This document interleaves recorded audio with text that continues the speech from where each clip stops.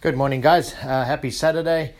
Hopefully that you are ready and waiting for a weekend. It's even quite fresh here in Florida. I know up north, all you guys have had some fairly hectic snowstorms, and some parts of the country are really quite, snowed in and icy. So be safe. Enjoy your weekend. And the upside of that is it really is Christmassy, right? It makes everything feel like Christmas.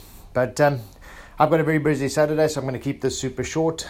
Staying with the theme of leadership and how you define yourself as a leader. Here's a quote that came through to me, and it's very simple again, but I think sometimes we lose fact or lose sight of this. So let me tell you why I think this is very, very important.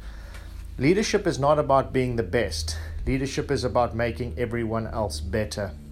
Now, just let that sink in for a bit, because I think herein lies a very important lesson. A lot of us think that the leader is naturally the best person.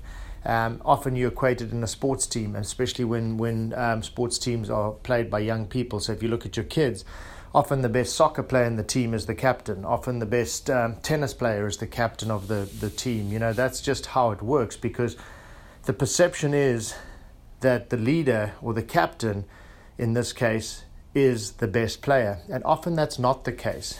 Sometimes the best captain is simply that person that gets the best out of every person. And if you think about this in a job scenario, a leader or a boss, the best bosses or the best leaders are those people that understand that every single person that they lead is motivated by different things. So if they can treat somebody, and we touched on this a little while ago about the stick and the carrot, is if you can treat different people in different ways to coax the best out of them, that would make you the best leader. Some people you can yell at, and that will make them angry and make them respond, right?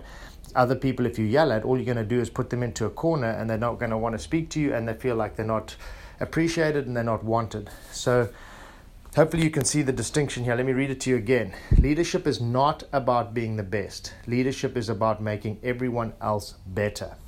So again, just think of that person, even if they're this quiet, timid person in the corner, walking up every morning, greeting them, encouraging them, asking them how their day was, asking them on Monday how their weekend was. That's showing some real leadership. That person sits and thinks, wow, Joe Bloggs noticed me. That's amazing.